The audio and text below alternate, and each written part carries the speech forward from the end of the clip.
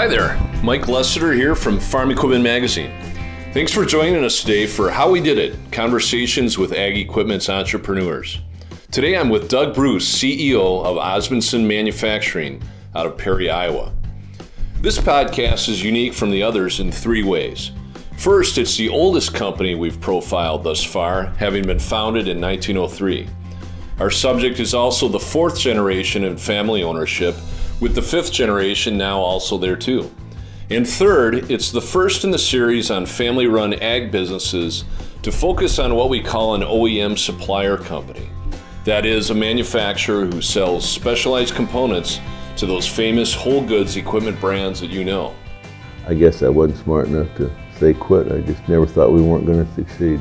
At one point, we did not buy a pound of steel for 9 months. We had that much overstock inventory. We got to have cash flow. You got to sell something, and somewhere along the line, we'll figure out a way to glean a profit and work our way out of debt, and then we did. That's Osmundson CEO Doug Bruce, recalling what happened after he bought the company from his parents in 1982. Talk about a good time for mom and dad to sell their shares. Doug is a fixture at all the Farm Equipment Manufacturer Association meetings.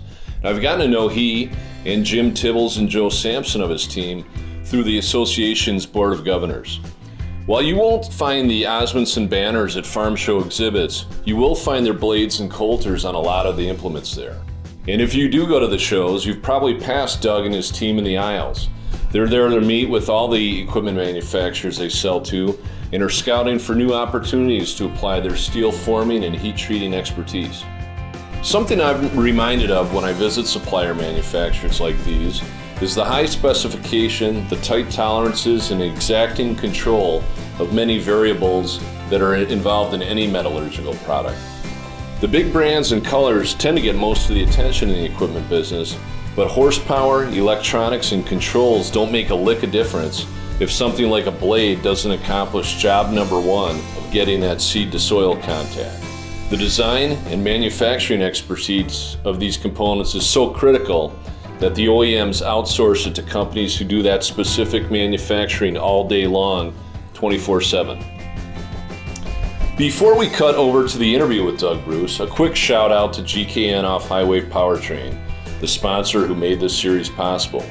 So here we go, my conversation with Doug Bruce of Osmundson Manufacturing. Tell us what Osmundson's role is in the farm equipment industry and what you guys make. Our role has evolved from ground engaging things to today, like we start off with shovels and things that turn the soil manually, to we supply quite a few of the major manufacturers. We do export to China, Southeast Asia. We did have a facility in Australia that we sold. That seems to work well. We export into Russia, Ukraine, some of those areas. So we're getting a footprint OEM-wise. We're pushing innovation. We have, I think, 17 or 18 worldwide patents now that overlap with U.S. patents. So that's kind of our role, is to get the next generation of parts that go in the ground that attack soil residue, getting ready for crops to be planted, with equipment that is either new, changing, or original style equipment that needs something to update it. And the things that go on the ground is really your critical issue, is how do you turn soil. Just your niche would be ground engaging, yes, metal components. Yes. We make some other metal components that are, as you'd say, kind of invisible on support pieces, specialty springs, things that you wouldn't normally see, but they are, everything we do is a heat treated product. It's an alloy, and everything that we make is steel that we design, and it's made to our specifications. Our niche is that we want to make that part that's better each time, that is not just something you can go out and buy this piece of steel and I can heat treat it and go down the road. We evolve from that point. If you told them to go out to a farm show and look at some equipment, where would they see the Osmundson component on there? John Deere disc blades, Great Plains ground engaging, Landau Manufacturing, Kinsey in Iowa, all of that type of grain drill seeder blades. Our product is around a lot of other people. We have parts that are made for people in western Nebraska that enhance or pack soil, move residue. We have a lot of things that customers come to us and say, we would like you to make this part. This is an add-on or an aftermarket add-on to enhance, say, a John Deere planter. They might have a specialty row cleaner or a specialty packer. So we get into a lot of people's designs, work with them to try to enhance manufacturing so it's easier, keep competitive against foreign influence, plus give them a part that gives them a leg up to compete. Yep. It's some people like to know that we make it, and some people like to promote them, but all of our stuff has our logo on it somewhere. Taken back to the earliest days, and I know this is a family company, tell us that story about how he got started. Great-grandfather was an inventor, a manufacturer from Norway. Family had farms, but farming was not his cup of tea at all. So he and a cousin and a brother got on the cousin's sailboat and sailed across the North Atlantic. The three of them did to New York and sold the boat and came to Iowa. They first ended up in Webster City. They worked on a contract with Deere that, through our records, did not come to fruition. So he started his own factory, and he made tiling spades when we used to have to dig red tile in the ground to drain the fields. And he invented a tiling spade that got a patent, and it's also one of our tiling spades is in the Smithsonian Institute because it was the most innovative hand tool at the time. From there, World War II broke out. My great-grandfather decided that ag and all these things were not for him. He wanted to go to Minneapolis, and he started another factory in the food industry. And so he told his son, my grandfather, you buy part of this, I'll give you part of it, and we'll call it good. And I want enough money to go start another plant, so my grandfather bought him out. So it evolved. Then my father married into the family. He and mom ran the factory for years together, which is the only family members that a husband and wife could work in the office together and get along.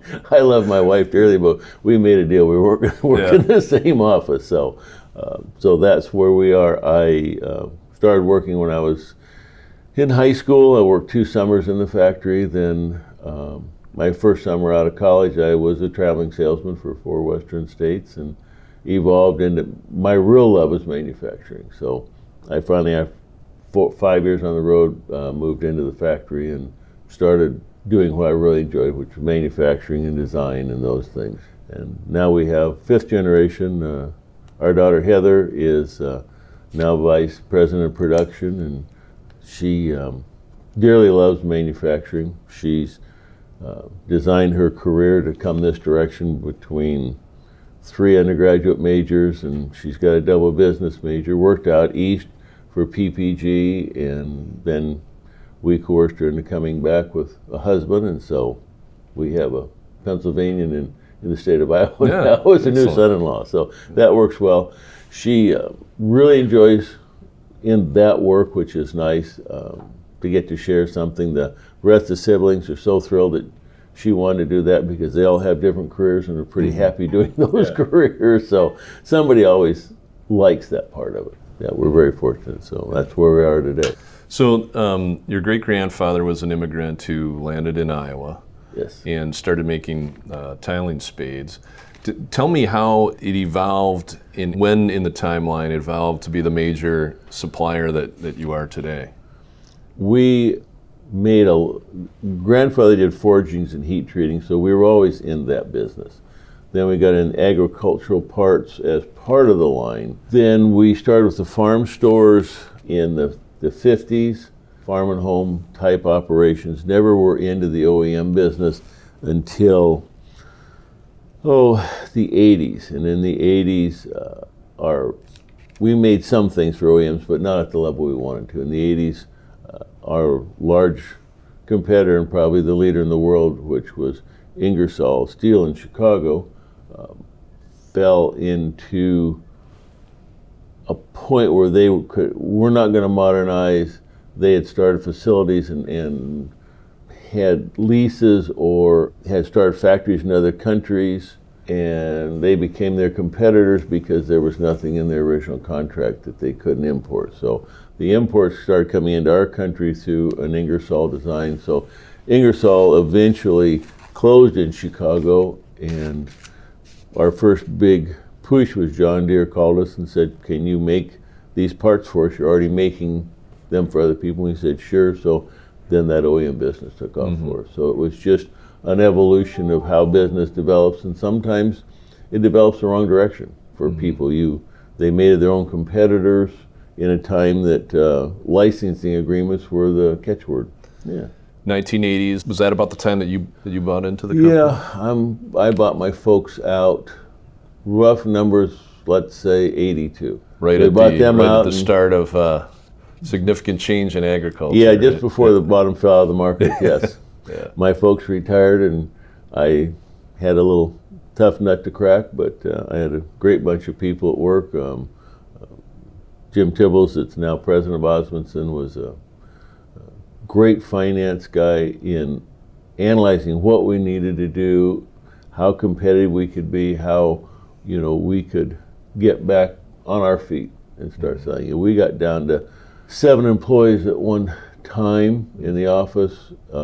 The manufacturing was done by our maintenance, and the tool and die room did the maintenance. But we lived through the 80s, and everybody pulled together, and we came out the other end, and we still have quite a few of those guys working for us. They're kind of like I am. They're not smart enough to retire and go home either. So it's a good mix of guys. It's a lot of fun. We all have a good time. It's be a 20-year guy is pretty common in our company. We have a lot of 30 and 40-year guys.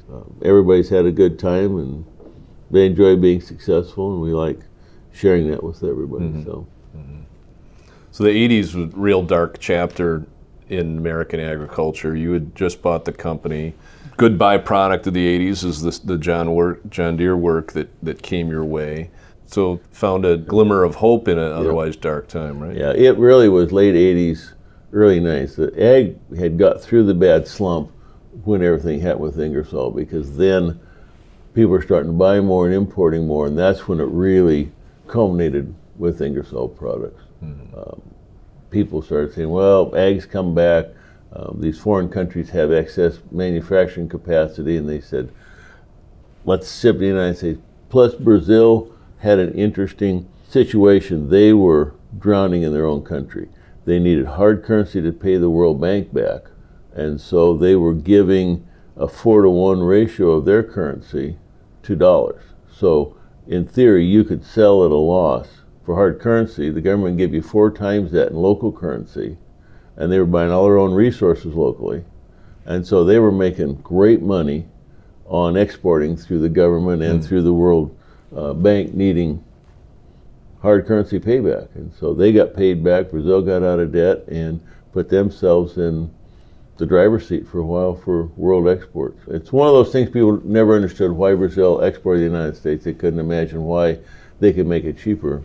They couldn't. They were just making money on the reparation of the hard currency going back in their country.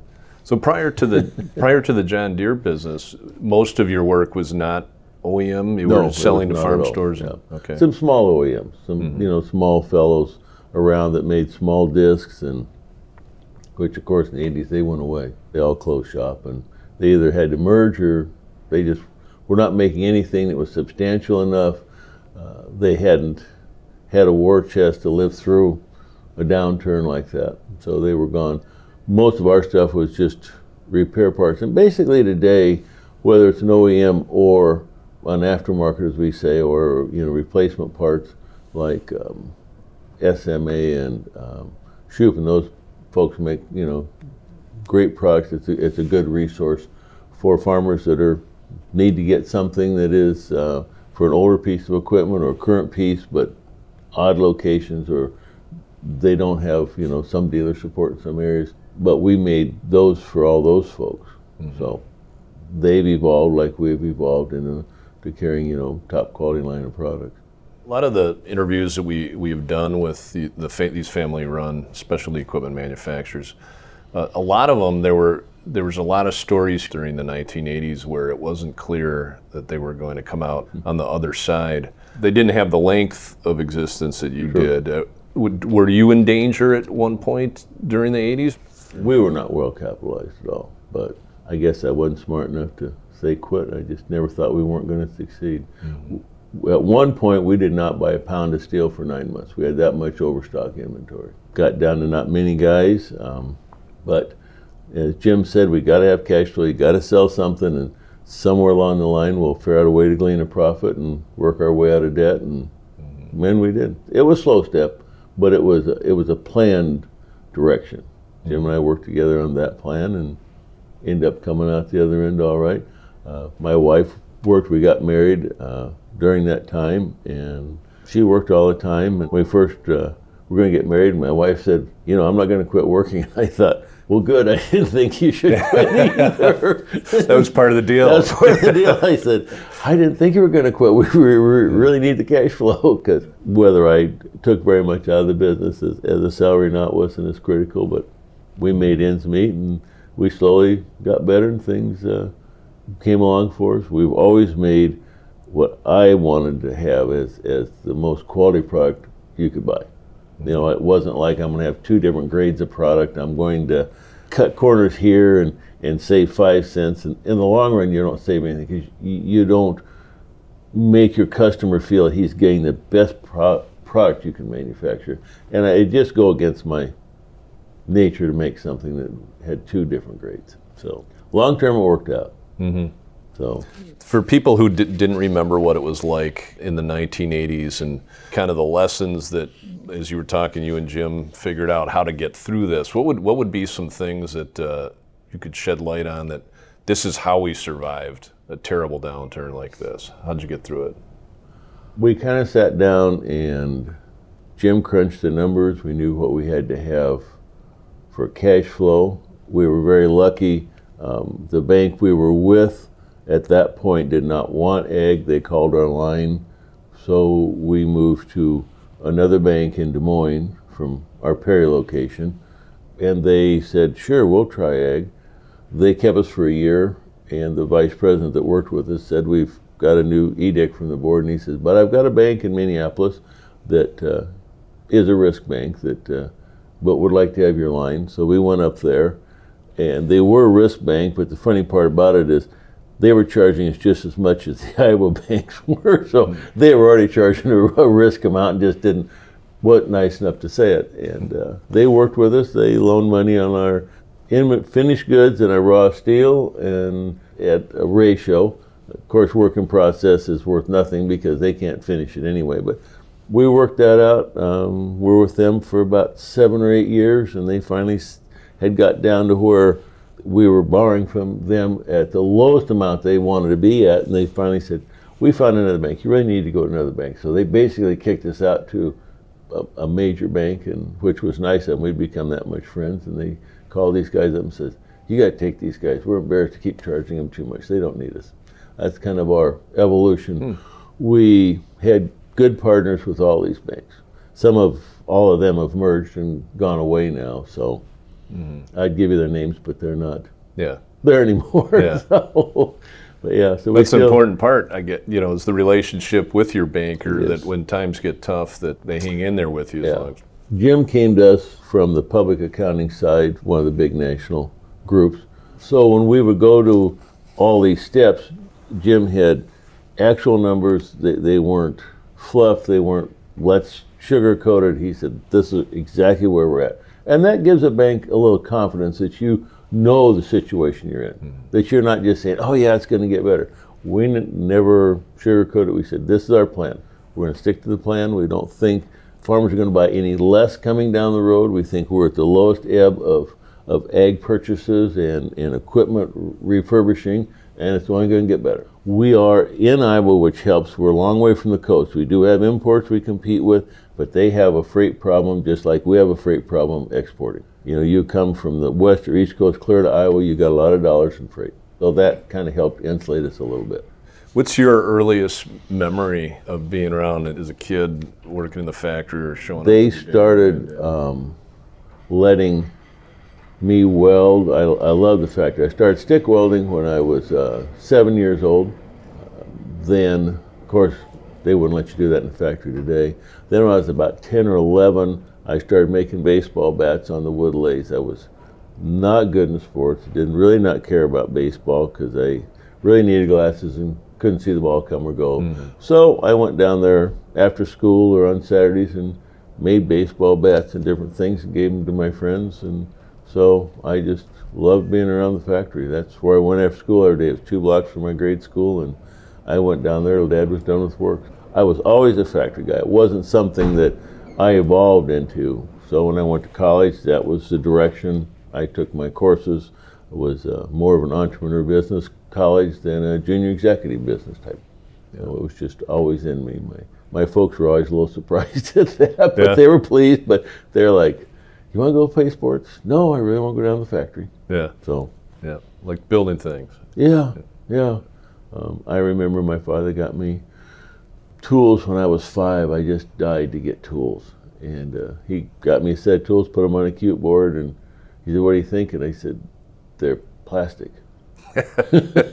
So the next year, my 6th Christmas, I got real tools on a board, and he goes, "I can't believe you don't." I said, "Well, they break when you use them, Dad." Yeah. My dad never had a tool in the family. Never had a tool in the house. My dad was a salesman. Yeah. We had one screwdriver, and I wasn't sure if it was a tent stake or a screwdriver. So he was a great salesman. Just loved, kind of like Ross Perot, you know, could sell color to a guy that was colorblind. I mean, that was just his thing. So he was happy I wanted to be in the factory because he needed somebody there that understood manufacturing. Yeah. He could sell stuff, but getting stuff manufactured was a plague for him. So, and you don't have a lot of resources in small towns always for that next guy. The guys in the tool and die room that are getting close to retiring were in shop class with me. I took as many shop courses and woodworking and metalworking, machine shop, welding, anything I could take. Plus, it helped me get out of high school. Mm-hmm. Yep. It was, reading and chemistry were not my friends, but yeah. Your dad's name is? Donald. Don. Okay, and your grandfather? William Howard, and great-grandfather. His father's name was Osmond.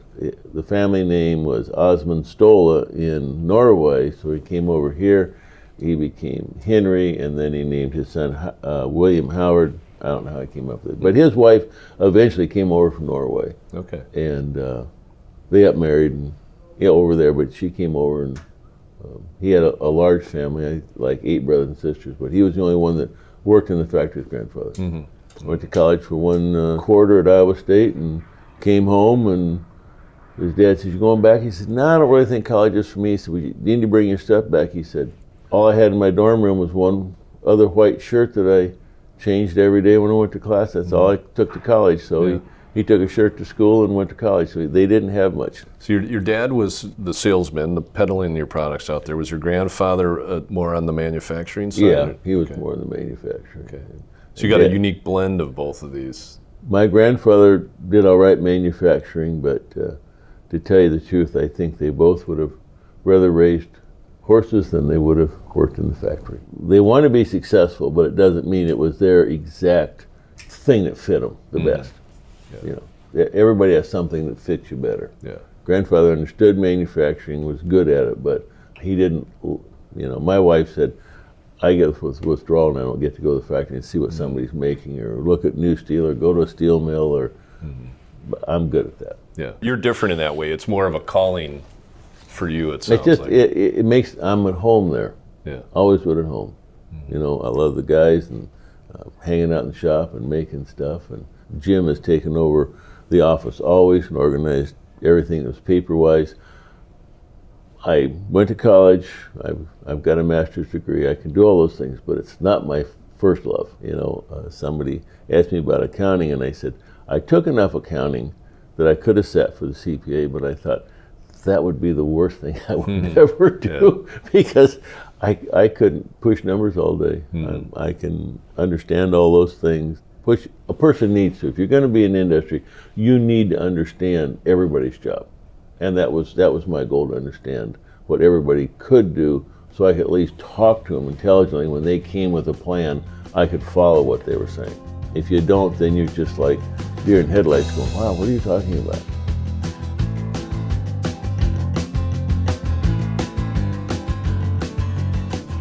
We'll get back to Doug's story in a moment, but first a word of thanks to GKN, who sponsored our travels and time in bringing you this podcast. To learn more about how GKN improves the many different facets in today's farm machinery, visit www.gknoffhighwaypowertrain.com. And now back to Doug Bruce of Osmundson Manufacturing. The balance of this episode will cover the facility overview, R&D and how suppliers work with the equipment manufacturers, and other interesting thoughts from Doug.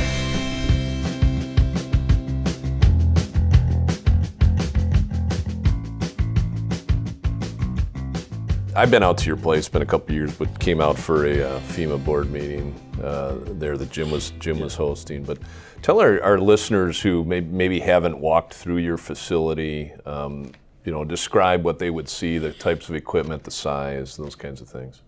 We basically, it's a long building without interior walls. One end we bring in coils. When you see a coil on a semi, you wonder why it only has one. Well, normal coils of steel weigh 40,000 pounds. So we bring in a coil of steel. We do our own decoiling and blanking. Round products is a major part of what we do. We do bar stock for chisel spikes, plow points, plowshares. We get those from different mills, but it basically comes in on flatbeds. We work everything through. We sharpen all of our product. Then the center of the plant is all hot work. We have 5 major hot work lines. Our center furnace we'll do about 9,000 or 10,000 pounds an hour of heating steel. We form it, quench it, then it goes through a wash and temper area.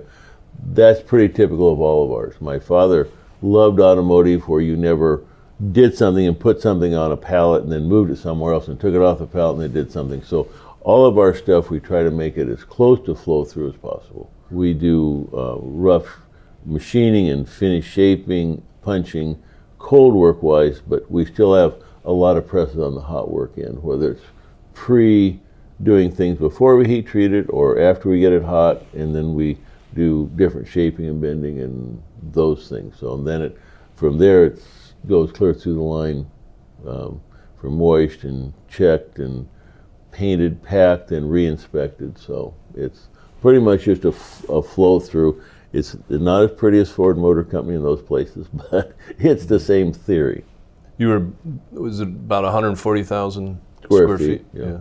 Do catch all of our rainwater, so we have water when we need to cool things and that stuff. So that part's nice. My father built a new building in '75. We were downtown, but we lost the rail line through our town in about '72, and rail was able to be sold, but they had to take rail out to sell both ends of it. So we lost 17 miles of rail came through our town. So we would still love to have rail. It was a nice way to move steel in and out, especially steel like we buy, but it was gone. So being out in the country didn't make any difference.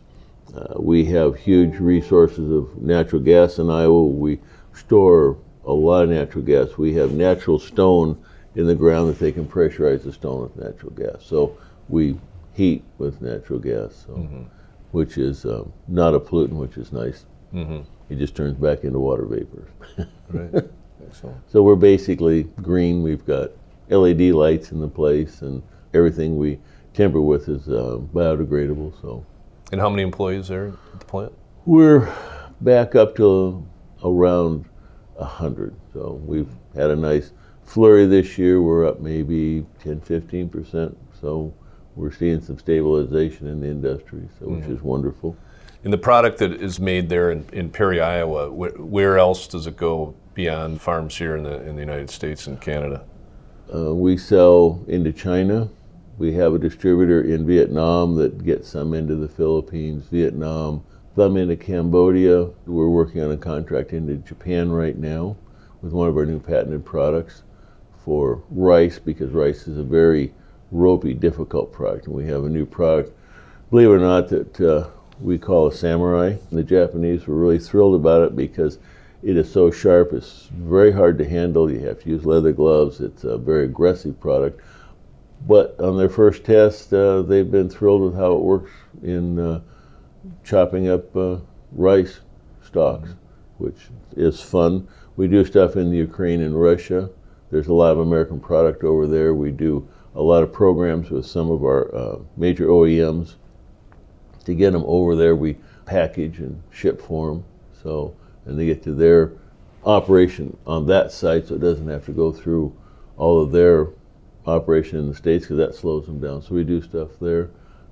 We've not been able, we used to sell a little into Australia, and it kind of has waned. We hope to go back again. One of our new OEMs has distributorship over there, so that looks exciting. Africa is complicated. Some years they buy a lot of their money comes through the World Bank for feeding people, and we're not connected very well with that group. Mm-hmm. They're a little too large for us, so that's kind of where we're at. We kind of have a smattering around the world. We hope it grows. We do a lot of travel around the world. We talk to people. We have some stuff in Germany, working on some German manufacturers. So when people hear Osmundson, think blades, coulters primarily? Is it? I would say so. Yeah. We make plow parts. We make some specialty parts for Europeans. But basically, it's coulters, grain drill blades, disc blades. That's your most fuel efficient, easiest way to turn the soil, to get stuff in and out. Yeah. It's not that the other things don't work. They're slower. There's less farmers. The last conference we had here, we had one of the friends of mine talk on the fact that there's going to be less farmers, more lands are going to have to go faster. Mm-hmm. So this is one of the things. Anything that speeds up faster planting, faster cultivation, they still got to go through the stuff. But so what you do is extremely important to the seed-to-soil contact and the success the farmer is going to have get that seed into the ground properly. The manufacturers of the equipment themselves have never really made that part. They've outsourced it to specialists like yours. It is so non-typical. When you have a heat treat line, you can't just turn it on one day and run it. It just will not run. It's like thinking you can make records one day a week and get the vinyl hot and start pressing records. It won't work. You can't shut it off. We keep everything hot 24 hours a day. We run 10s, but we overlap, so we really only have kind of a quiet hour in there that something's not going on in the production lines. Just because you lose your heat treat, it's like blowing glass. You just got to keep everything hot and moving smoothly. Mm-hmm. So we just do so much better by doing that. We don't have any robots. All our stuff is handmade. There's a guy looking at that part, making that choice that I like the looks of this color. It's forming right. It's heat treating right. He doesn't like it, he'll call somebody over, and it can be off 25 degrees, so they'll warm it up. Because all steel's a little different. It's not, you order it because you're throwing alloys in, so it can always be slightly different. So he has to have that ability to say, it looks a little not red enough to me. It just doesn't look right. So. What is the R&D process like in working closely with the manufacturers on metallurgy and the designs? How does all that? They don't work with you. We design all of our own and take it to them and say, we think we've got a better horseshoe. This is going to fit better. This is what you need to attack the soil with. They're great at building the big piece of equipment. But that last part, it's like General Motors goes to tire people when they build a new car. And the tire people say, well, you're going to go this fast, you have this much thrust, you want this kind of stability, what kind of suspension do you have? Years ago, Lincoln Continental had Michelin design their steel belted tires. Half the suspension on that Lincoln was the tires. If you didn't put that Michelin on, you couldn't drive this Lincoln down the road, because that was part of the suspension with that steel belted tire. Mm-hmm. So what we try to do is go to the OEMs and say, we know you need this next generation. We've been watching your equipment. We would like you to try our product. We think this will solve either residue, speed, doesn't throw dirt, it has a longer wear cycle. You get 12% more wear out of this steel that we're offering you. We kind of go around and develop that. They're trying to develop manufacturing ease to hook it up, pull it, how does it act in the field. We go to field trials. We were down to one of our major OEMs, and they're trying 3 of our different products, going by with a lot of residue, and they said, well, this cuts better, this incorporates better, this attacks this stock much better. So they're all talking and saying, okay, we've got to make a decision. What are we going to put on our new equipment line? So that's kind of how it works. So you largely are their R&D when it comes to those products. Yeah. You take it to them. I'm trying to figure out what the time frame is between buy-in with them and the product testing out in the field before it goes to market. What would be a typical time cycle? The longest would probably be Deere, probably 4 years with Deere. Some of the short liners that don't make tractors, power equipment, 2 years, 3 years. Okay. The aggressive guys I've seen them put them out in one season, and then the next season let's go, because it solved a problem. So it can be as short as, like, say, 18 months and as long as 5 years. Yeah. It just depends on how many people they go through and how desperate they need to come up with a solution. You know, BT corn stuff that has tougher corn stalks was a real problem. Today, the higher the yield, the more. We don't really make equipment to handle the dirt anymore. We make equipment that has to cut through 6 or 8 inches of residue so we can find the dirt to do something with the dirt. Yeah. Because residues, good yields, we get 250, 280, Harry Stein seeds up to 330 in some areas. That's a lot of residue. When you look back over the last 30 years, what was a product that you brought to market, a success story you were most proud of? Elaborate a little bit. Our turbo disc that C&H ran for years, it was by far the best. And it was an interesting product because the turbo had a mechanical action in the soil, and it was a non-mechanical part. It went in perpendicular and it came out horizontal, so it pulled the dirt off of it. It mixed the soil. It did all those things. The real downfall to it is in rocky conditions. It was a great rock picker because it could pick the rocks up and also bend a lot of blades. So it was its own worst enemy over a smooth blade, but it did a great job. So, what year did that come to market? Well, see, at my age, you're trying to have me remember things. It waned at when ag hit the crush 3-4 years ago. That's about when it stopped. And we probably ran hard, I'm guessing 6-7 years prior to that area. Okay. So turn of, say, 03, 04, it started getting real popular. C&H had picked up, their new line was really working well. A good friend of mine, Bill Preller, was in charge of that. We had gone to the people that C&H had purchased years before that with this product, and they tried it for a couple years. We'd had it for 6-7 years and couldn't get any traction. And we had a bunch of parts, and Preller called up one day and said, I want you to bring this size over here. We're going to use smaller blades, faster disc. That's what we're after. So, and it worked great for them, and it took off. What are some of the major trends in farming practice and tillage over the last 20, 30 years that have really changed the demands of the products that you're making, and how did you respond to those market demands? Most of it is speed, and speed multiplies load, and so deformation of shape, breaking the product just from use and flexibility. It's like kind of a car spring. You get so many bounces till the spring gets tired.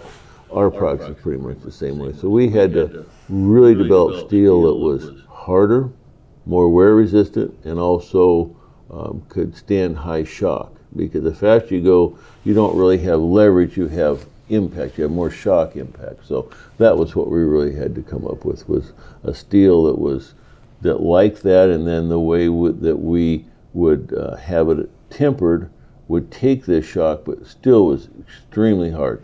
Our blade today, you can't take a drill bit and drill through it. You really can't.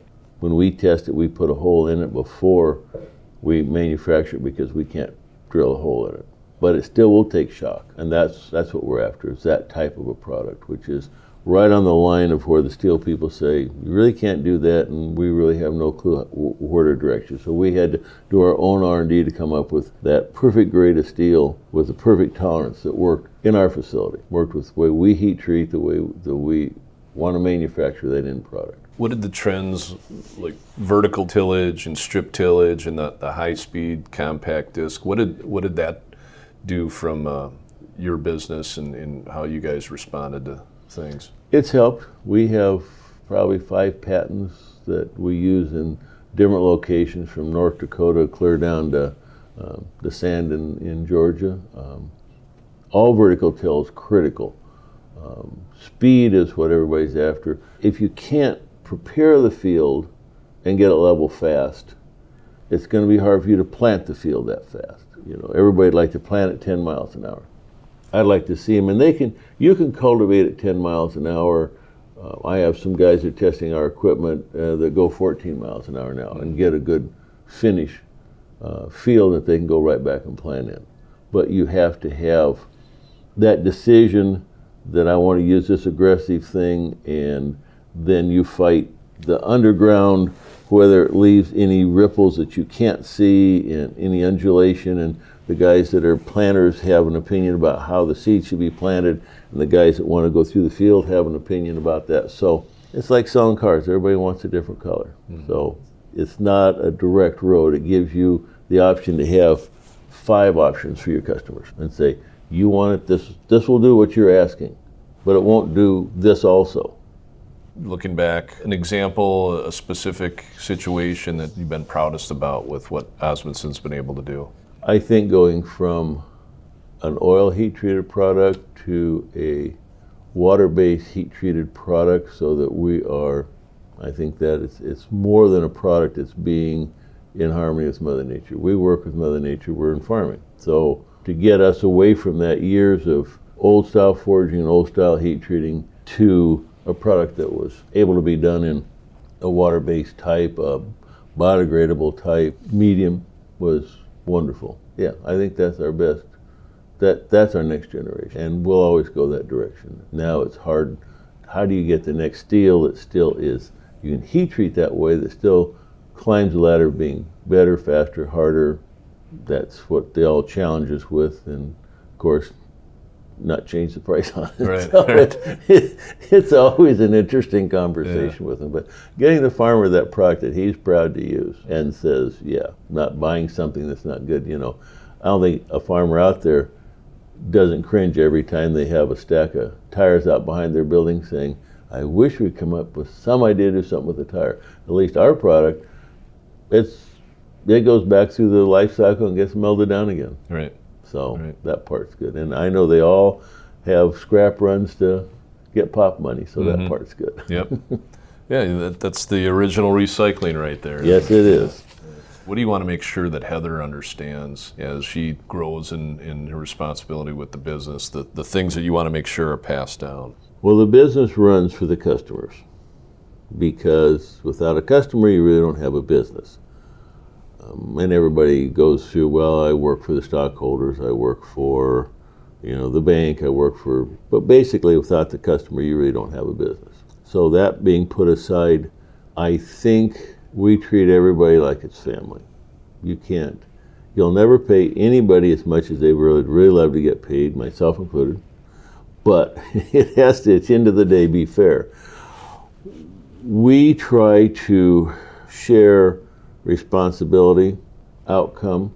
We have a system that at the end of the year, if we're profitable, we come up with a percent that we can pay all of our employees in a bonus. The bonus is calculated on your take-home pay. So the more hours you work, the more overtime you volunteer for, the more money you'll get. And we've been anywhere from paying 9 weeks pay. I think one time we paid almost 11 weeks pay as a bonus to the people, down to as low as 2 weeks pay when you don't have a stellar year. But they all, there's no guarantee we're going to have one or anybody going to get a bonus. Depends on if you make money. But that gives you your teamwork. We pay employees by their skill level, not the job they do. So you might have the most skilled guy in the world over there packaging something or rechecking something, it makes no difference. You're paid on your skill, ability, supervision level, and they have a chart of what you have to be able to do to be at that level. And people can go downhill too. They can get lowered in that skill level when they maybe can't do this, don't want to do this, I don't want to supervise anybody, I want to work by myself.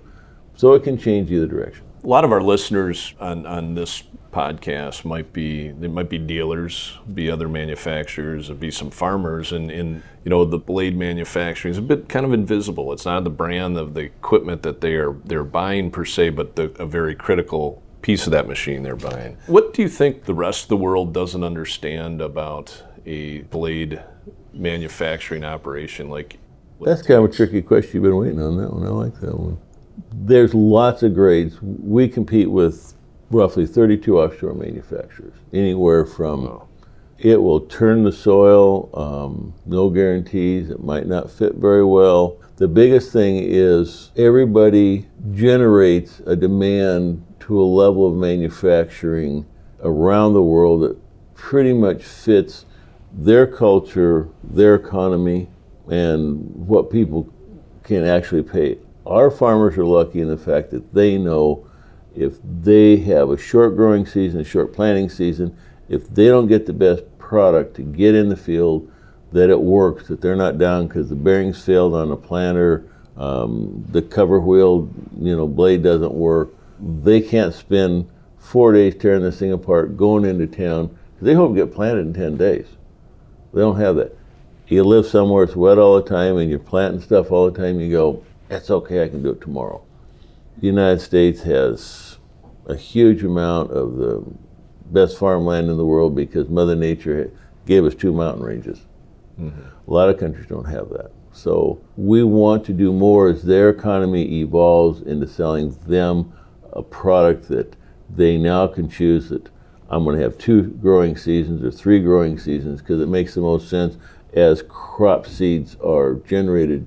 So they are seasonal, depends on moisture and temperature, because that still does change in the countries. They don't raise 3 of the same crop in a year if you have 3 cycles, unless you're California raising vegetables. So, and like California, they just wear blades out there. They kind of have a rule of thumb. You have a blade that goes 1,000 acres or one that goes 4,000 acres because it's denoted by how long the bearings last. So they purchase a product that's either really expensive or very inexpensive. Mm-hmm. And there's nothing in between. So if you're making blades, there's no in-between market there. You have 2 choices. Yeah. And so we all kind of realize that. So we have to target ourselves, the OEMs target themselves, what they want to sell to that farmer, the same way as the repair parts. Just sitting here, observations of mine, it's really pretty complicated. High specifications on these products. And you have, of course, the volatility of steel pricing to contend with. This ain't an easy game you're in, is it? No, but it's fun. I like the people that I'm in the game with. I think basically all of our competitors are honorable people. They want to be successful for themselves, their stockholders, the area they live in. But overall, I don't really think that we have people that aren't. I know I've traveled the whole world. I've probably seen almost all my competitors. I know them personally. I think that if you don't know people face to face, it's hard to compete with them. It's hard to have them understand why they're competing with you and try to divide this market up so we can all be successful because everybody has their pluses and minuses. So I like that part. I like the personal choice of being in the ag industry. I like knowing people. Everybody's out there to employ their employees and sell something in their own country or go to a country that needs some innovation. So.